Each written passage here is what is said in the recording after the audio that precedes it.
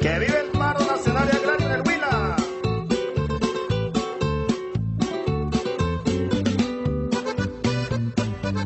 Critican porque yo soy un labriego emprendedor. Siembro yuca y se la llevo, al son del paro me muevo. No soy más que un... Entre agosto y septiembre del 2013 ocurrió la última protesta de campesinos y campesinas en Colombia. Esta movilización, conocida como el paro agrario, trajo a la esfera pública los problemas que venían enfrentando los pequeños productores del agro. Altos precios de los insumos agrícolas, el Tratado de Libre Comercio que permitía el ingreso al país de productos extranjeros con los cuales los campesinos y campesinas no podían competir, así como también endeudamiento y dificultades de acceso a créditos agrícolas y a la propiedad territorial. Estas demandas han sido recogidas en el programa del nuevo gobierno de Gustavo Petro, que se ha propuesto transformar la economía del país pasando de una economía extractivista a una economía productiva, con el objetivo de transformar a Colombia en una potencia mundial de la vida, productora mundial de alimentos, poniendo en marcha una reforma agraria integral para comenzar a democratizar el acceso a la tierra. Entrevistamos a Alfredo Añasco, pequeño agricultor del Valle del Cauca, quien decidió hace 22 años trabajar la tierra de forma agroecológica. Él nos cuenta cómo comenzó su acercamiento a la agroecología.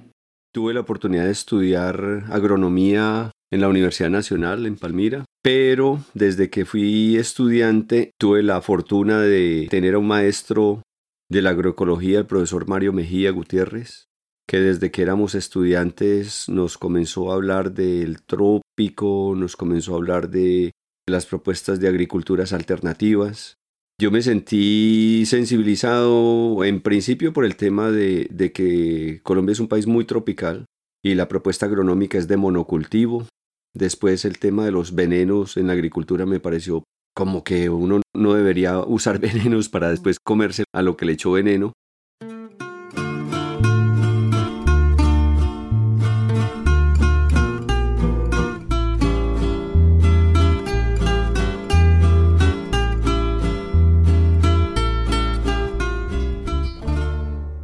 Comencé a tener contacto con las comunidades indígenas siendo estudiante, de tal manera que cuando termino mi carrera ya estoy ligado a una organización que es muy conocida, el Consejo Regional Indígena del Cauca, el CRIC, y inmediatamente me fui a trabajar allá. Entonces yo diría que aprendí mucho esos 2 años, mucho de la cultura indígena también, acercarme a la parte de la medicina tradicional de las comunidades indígenas. En los territorios del pueblo Nasa, el modelo convencional de agricultura no era aplicable, porque no son zonas planas ni mecanizables. Además, los territorios estaban fuertemente afectados por la guerra y con la presencia de todos los actores armados. En esos territorios, Alfredo aprendió a sembrar diferente, a hacer abonos y, por sobre todo, aprendió a tener una relación distinta con la tierra. Estuvo también 7 años en la zona cafetera, conviviendo con comunidades de otro pueblo indígena. La realidad fue muy distinta, era otra comunidad en Verachamí, ubicada en esa zona, donde el monocultivo del café era preponderante, y nos encontramos con una situación de una fuerte desnutrición infantil. Entonces uno se pregunta, ¿cómo así que la zona más desarrollada del país y los niños están en alto nivel de desnutrición? Entonces comenzamos a trabajar sobre el tema del café, porque pues la desnutrición implica que hay que comer, que hay que buscar el alimento. Entonces comenzamos a diversificar, a variar ese modelo de monocultivo y a sembrar comida y a trabajar el tema de procesamiento de comida, que es muy importante. A veces se pierde la memoria y las semillas de cultivos tradicionales por el monocultivo. Con toda la experiencia acumulada con las comunidades indígenas en Colombia y después de estar apoyando un proyecto de una ONG en Costa Rica, Alfredo y su esposa deciden, a su regreso al país, crear su propia granja familiar a la que llamaron Buena Vida y que está ubicada en el municipio de Andalucía, en el Valle del Cauca. Nos conseguimos un predio muy pequeñito de media hectárea, cuando la compramos, un suelo totalmente deteriorado, y allí comenzamos a aplicar los principios agroecológicos que ya, digamos, en esos años anteriores habíamos ido aprendiendo, y las prácticas de cómo manejar el suelo, todo lo que uno necesita aprender para hacer agroecología, y nos dedicamos a montar nuestra granja. Poco a poco con la mano de obra nuestra familiar y se fue, poniendo la huerta, sembrando frutales, sembrando el maíz, el frijol, la yuca, todo lo que se pueda dar.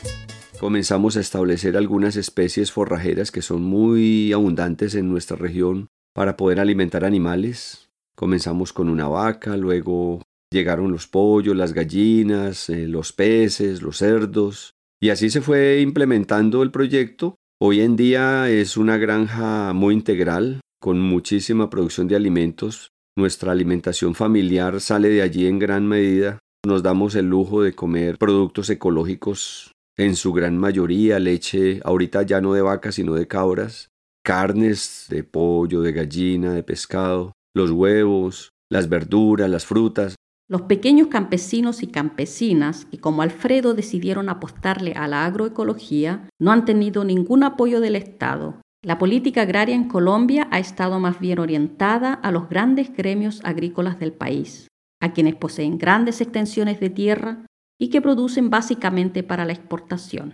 Él nos cuenta. Nos ha tocado luchar contra los tratados de libre comercio. Colombia es un país que importa más de 15 millones de toneladas de productos anualmente y es muy difícil competir con productos importados y subsidiados como el maíz de Estados Unidos, y eso nos ha sometido a una situación muy difícil. Casi la mitad de la población, más o menos un 46% según las estadísticas oficiales, está o en desnutrición o en malnutrición. Los europeos vendrán, los gringos también vendrán a acabarnos de saquear.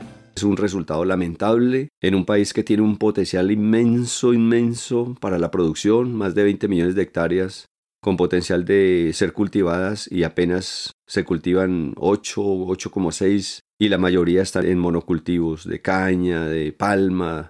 En potrero es impresionante. En Colombia es un país altamente deforestado para hacer ganadería. El problema de la tierra en Colombia es gravísimo porque la mayoría de la tierra está en manos de muy pocas manos. Entonces el campesinado produce en áreas muy pequeñas, en las áreas más lejanas, más difíciles, y sin embargo un 70% de los alimentos salen de las zonas campesinas. A esto se suman los efectos causados por la llamada Revolución Verde, un proceso tecnológico impulsado a partir de los años 60 con el objetivo de aumentar la productividad agrícola para incrementar la producción de alimentos y así acabar con la malnutrición y el hambre presente en muchas partes del mundo.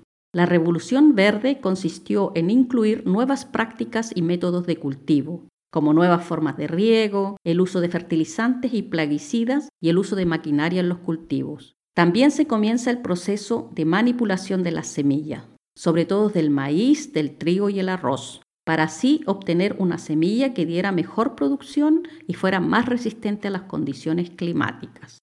Pero ¿cuáles fueron los efectos para los campesinos y campesinas? El modelo de Revolución Verde le hizo muchísimo daño a Colombia y al mundo. En Colombia las fincas antiguas eran unas fincas muy diversificadas, producían muchísimo alimento. Los campesinos solamente bajaban a vender sus productos y a comprar la sal y la manteca.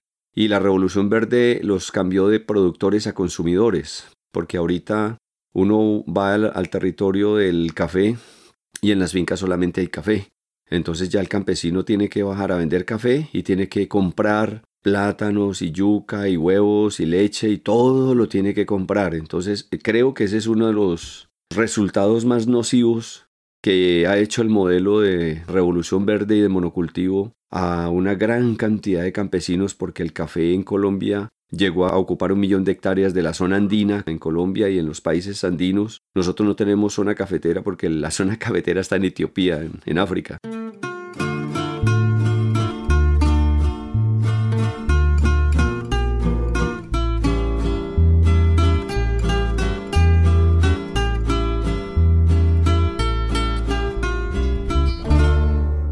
Pero la Revolución Verde no acabó con el hambre. Es más, este modelo sigue necesitando grandes extensiones de tierra para su monocultivo, lo que ha provocado la acaparación de la tierra y el desplazamiento de los pequeños campesinos y campesinas.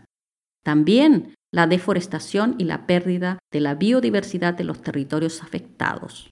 El modelo convencional redujo los alimentos a 5, 6, 7 especies. Todo el mundo sabe comer trigo, todo el mundo sabe comer maíz, sabe comer papas y sabe comer arroz, pero no saben del montón de plantas alimenticias que se están perdiendo porque nos hicieron creer que lo importante era producir millones de hectáreas de maíz y entonces ya no hay espacio para otras cosas.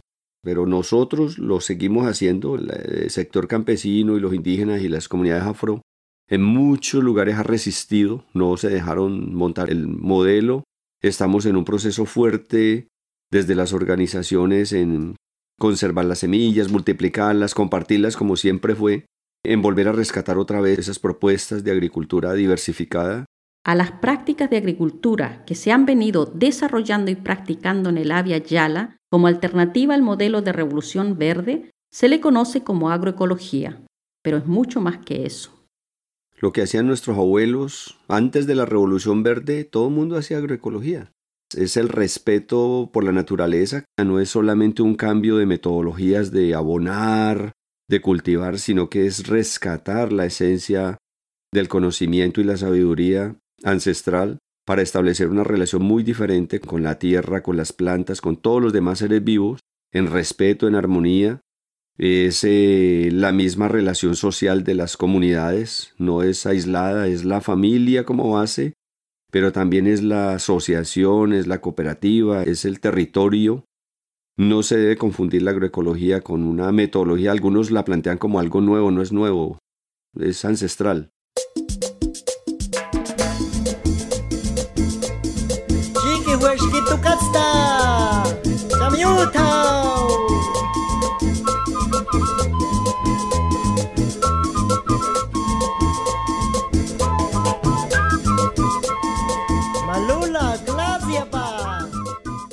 La agroecología tiene unos principios. En la agroecología no hay cabida para el monocultivo. Para nosotros es fundamental el uso de la biodiversidad. Eso nos permite proteger el suelo, porque el suelo debe estar vivo. El suelo es un ser vivo.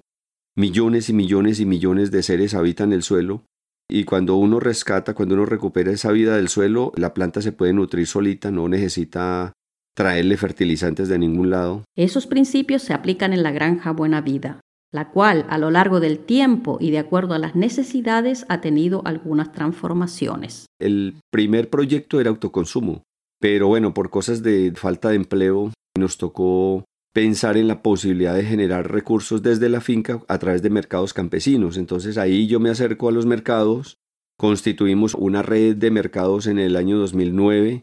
La dinámica la fuimos haciendo voluntariamente y ya llevamos 13 años en la red de mercados con más de 500 familias asociadas. Tenemos ahorita 18 mercados en la región del Valle del Cauca y ha sido muy interesante porque sí, las redes son importantes porque uno va conociendo, se va relacionando. Eso nos ha abierto posibilidades de conocer otras experiencias, algunas en otros países. En los 22 años de existencia, la granja se ha convertido también en un referente de la agroecología, un lugar donde llegan grupos y familias para conocer la experiencia y disfrutar del campo. También cooperan con universidades y ofrecen capacitaciones sobre los principios agroecológicos que aplican. En este caminar han hecho alianzas y conexiones con otras organizaciones y redes, tanto a nivel nacional como continental. En Colombia hacen parte de la Red de Mercados Agroecológicos Campesinos del Valle del Cauca, por sus siglas REDMAC, y de la Red Nacional de Agricultura Familiar, RENAF. También forman parte del MAELA, el Movimiento Agroecológico Latinoamericano, y de la Red Intercontinental de Organizaciones de Agricultores Orgánicos, INOFO. En todas estas instancias comparten conocimientos y desarrollan estrategias para incidir en políticas públicas que vayan en defensa y fortalecimiento de los pequeños campesinos y campesinas. Escuchemos cómo ha sido la experiencia de Alfredo participando de estas redes. Los que estamos ahí somos prácticamente todos pequeños productores, los que conformamos esa red. Somos muy poquitos, pero eso también me ha permitido a mí participar en eventos de cierta importancia, como ahorita cuando estoy aquí, por ejemplo.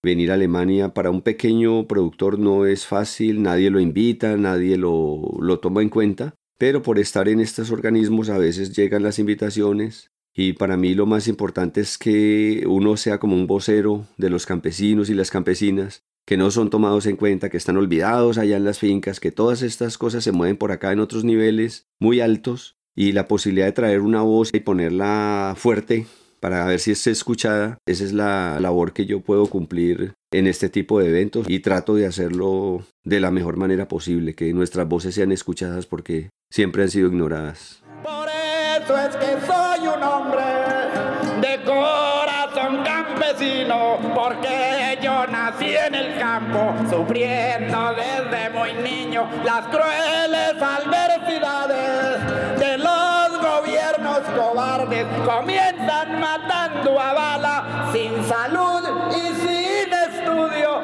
pero hoy nos matan de hambre.